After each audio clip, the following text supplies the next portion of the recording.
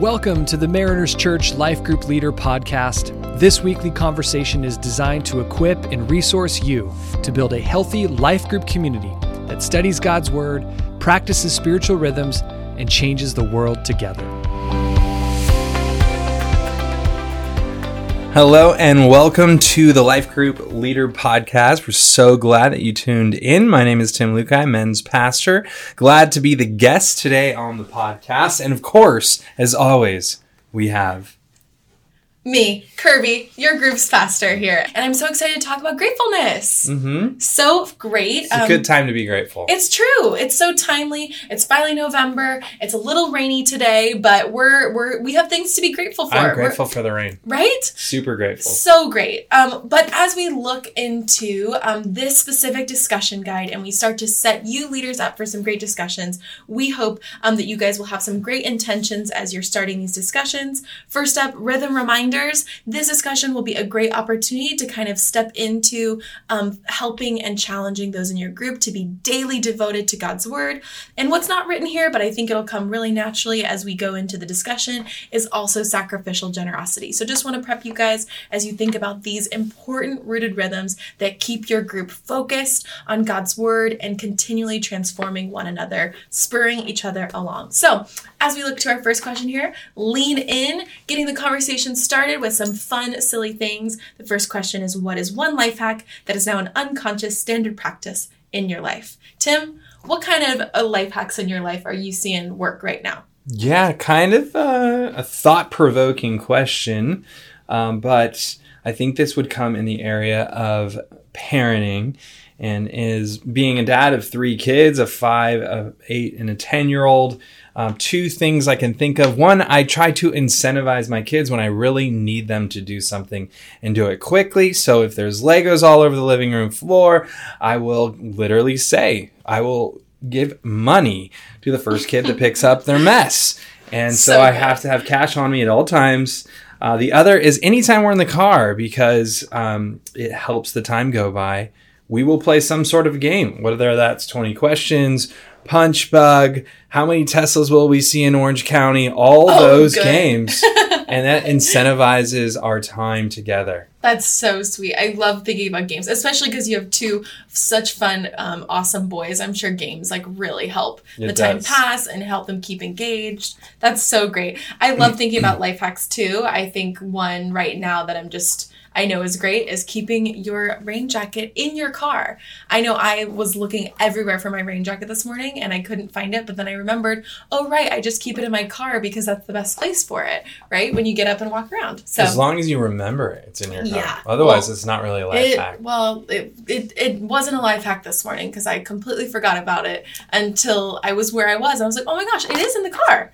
So, but it felt very unconscious as a life hack. Yeah. Right? So unconscious. So you didn't unconscious, remember. it wasn't really hacking any of life. But hopefully, so you've got some good crafty people in your guys' groups who can share some of their own fun life hacks, kind of have a silly way to start your thing. I know with TikTok or Instagram Reels, we see so many little hacks and tricks and how to peel an orange better or how to smash some garlic in a new way or cut some vegetables. And maybe some people have implemented some of those things. Oh, I just thought of a good one. My mom taught me that to put little snacks into baggies, then she would light a match over a knife, and then she would cut the bag in half, and because the knife was hot, it would seal the Ziploc bag, and she would do that for all of our food. So she doubles the use of single use. Yes. Incredible. Single-use plastic, now double use. The amount of money that she saved. Incredible. I think probably a culmination of $20 across our whole life. Wow. I want to try that. I'm excited to try it. Yeah, definitely. So, but of course, we're hoping, to inspire some good, fun, lively conversation. But you can go ahead and take a turn with this conversation as you kind of giggle. It might be hard sometimes to move from a lean in to a look down. So I always encourage, think of lean in as the before the discussion begins, and then look down as when it really does. So you could kind of insert a prayer here. Okay, guys, I love that we're talking about this. Let's go ahead and pray before we read God's word together. And that kind of starts the group off setting with a different tone that doesn't feel too like awkward, right? Do you kind of see that, Tim? Yep, absolutely. Okay, awesome. So look down, you're hopefully going to step into prayer, and then look down and read God's word. We have a psalm here. Wow, I really love psalms. I think they're super helpful, easy to meditate on, easy to call out. And so as you read this, hopefully read it aloud. That will really start to inspire kind of the, I think some of the worshipfulness that comes out of psalm when you read it out loud. Even in church this past weekend, we stood and read Acts together out loud, which I thought was really cool. So standing, reading scripture out loud, I think there's really can be some impactful moments. But the two questions here for this verse: what are the main verbs and adjectives that help illustrate approach to God and worship? And then what, based on this reading, what is the relationship between worship and gratitude? What do you kind of think the groups will get out of these questions, Tim? Yeah, I think it's critical for our hearts to worship. It is an act of prayer, and we're praying. We're singing our prayers when we worship, and oftentimes the songs that we sing, that our worship team leads us in, are giving God praise, giving God glory, recognizing there is so much praise and gratitude in the Lord that we serve. And so there's a total correlation, and it's a way that our body can physically respond to pray and sing praise to Jesus. Absolutely. It really seems like those worship and gratitude are really like almost interchangeable, right? And sometimes we can kind of think, wow, like, is expressing our thankfulness or giving affirmations really synonymous with worship and praise? But I really do think that a posture of gratitude really is a way to walk out worship. Right? So hopefully people kind of pull that out of the psalm. And then you can step into another psalm here, which I absolutely love. Better to kind of double in on how we delight on God's word and how this actually can help us cultivate gratitude in our lives. And that first question here after Psalm 1 really asks that question. It says, what do you learn about the person who delights in God's word, and how might this person cultivate gratitude? I love this psalm. I actually wrote a paper on this one in my grad school class just this past Sunday. And this was exactly what we pointed out so much. Psalm 1 sets up the rest of the Psalms so that we can see both that Psalms are a meditative place for us, but also they are instructional for us. They help us see, like it says, delight in the Lord's instruction. These Psalms that are worshipful also help instruct a way of living, a way of walking out. And I love the metaphor here in Psalm 3. He is like a tree planted beside flowing streams. Those flowing streams are, yes, you could say gratitude, but they are God's instruction, God's delight, abiding in him, being the tree planted by the flowing streams. So this is a good opportunity even here to pause on some of these verses and really allow some of these words of God to soak in to the people of your group. So if you have the time, I would highly encourage you guys to pause here at some of these Psalms and read over them again and again to see what comes alive. Anything else you'd like to make a note on these Psalms here for everybody, Tim, before we head over to 2 Corinthians? No, I love in verse 2 just recognizing that we can delight in the Lord's instructions, his word, and meditating on it all day and night. When we get in God's word, when we meditate and we absorb God's word, it is hard not to delight in his presence and be with him. Verse 3, as you talked about in other translations, it talks about the flowing stream is actually like a river, a flowing river. Yeah. And Jesus is actually referred to, beginning in Genesis, as the river of life. Yes. And that is why these trees, if you notice a river and there's trees all around it, they're deep rooted anchored near the river in Jesus. And so I love the kind of the thinking that Jesus is the river of life, giving us all the nutrients and everything that we need so that we can bear its fruits in its season. And it says its leaves do not wither wherever he does prospers. It's good. So we need the river of life. We need to meditate on his word. Absolutely. And delight in his instruction. Absolutely. And I think there's something even in this psalm that you can see, even the way you were talking, it's kind of like there's a synergistic effort to this, right? So when we delight, like more grows and we're rooted in God's word, then we sow, we experience more gratitude, and then by more gratitude, we meditate more, and then by meditating more, we have more delight. It's like this kind of, just exponential almost growth. And so I think that's kind of the encouragement that we hope your group calls out of this is like, I'm feeling really ungrateful. I'm feeling frustrated. Well, meditate on God's word. Well, I don't feel like I'm delighting. Okay, well, let's read this together and spur hope. These words encourage us, and let's get closer to God's instruction, God's word, and that will help reflect and create in us a new heart of gratitude and thankfulness for all that he's done in our lives. So not only is God's instruction important, but as we read 2 Corinthians, another topic comes to surface on ways that we can engage in gratitude and also grow in our gratitude. And hopefully that you will see it has something to do with generosity. So the first question here is it surprising to you that believers who excel in faith, speech, knowledge, and diligence and love might not also be generous? Why or why not? And that's calling to their verse 7, the giving and generosity isn't listed there, but is then only listed next to that, or is secondly to that, where you can be excelling in faith, you can be excelling in speech, you can be excelling in knowledge, but yet you haven't taken a step towards expressing it in a new and different way. So that's according to verses 8 and 9. What should be the primary motivation for our giving, and how is this related to gratitude? What are you hoping you think that the group will discuss as they look at this verse, Tim?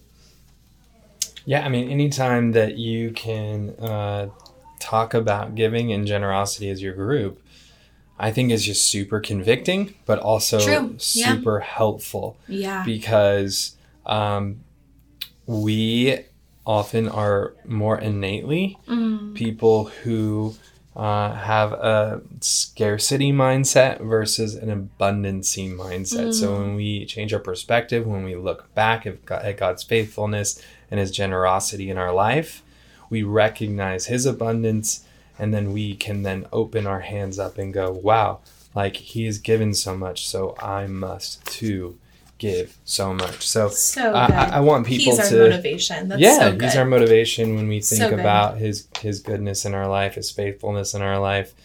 And it should spur on a really good question of generosity. There's never not been a time when my group talked about generosity and it didn't...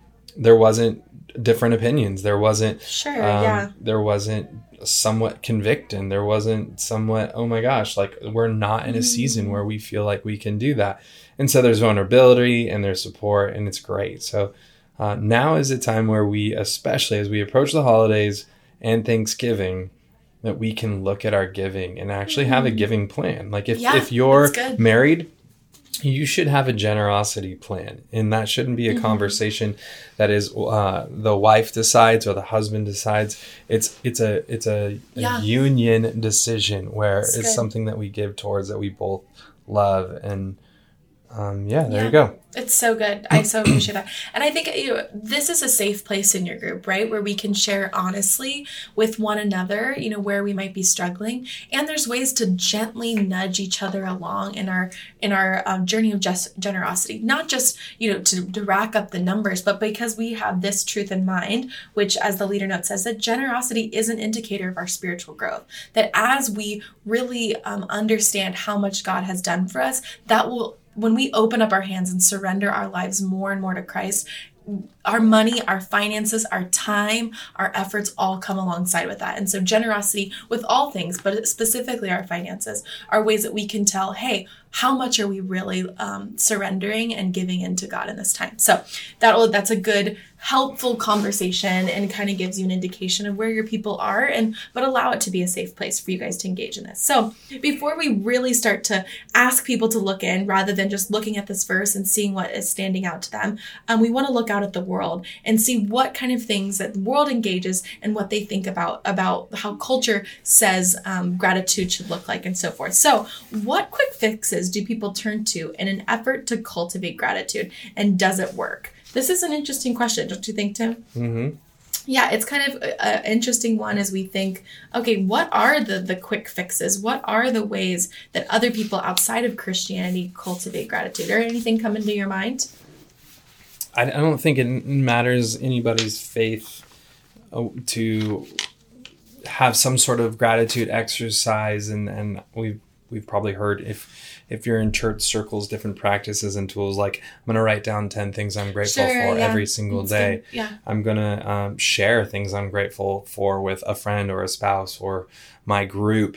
And any time that we are physically writing down or verbally talking about gratitude, I think that shapes our heart. And I think that's where when we have to think about things we're thankful for, it might force the easy ones, the lunch I ate today or whatever.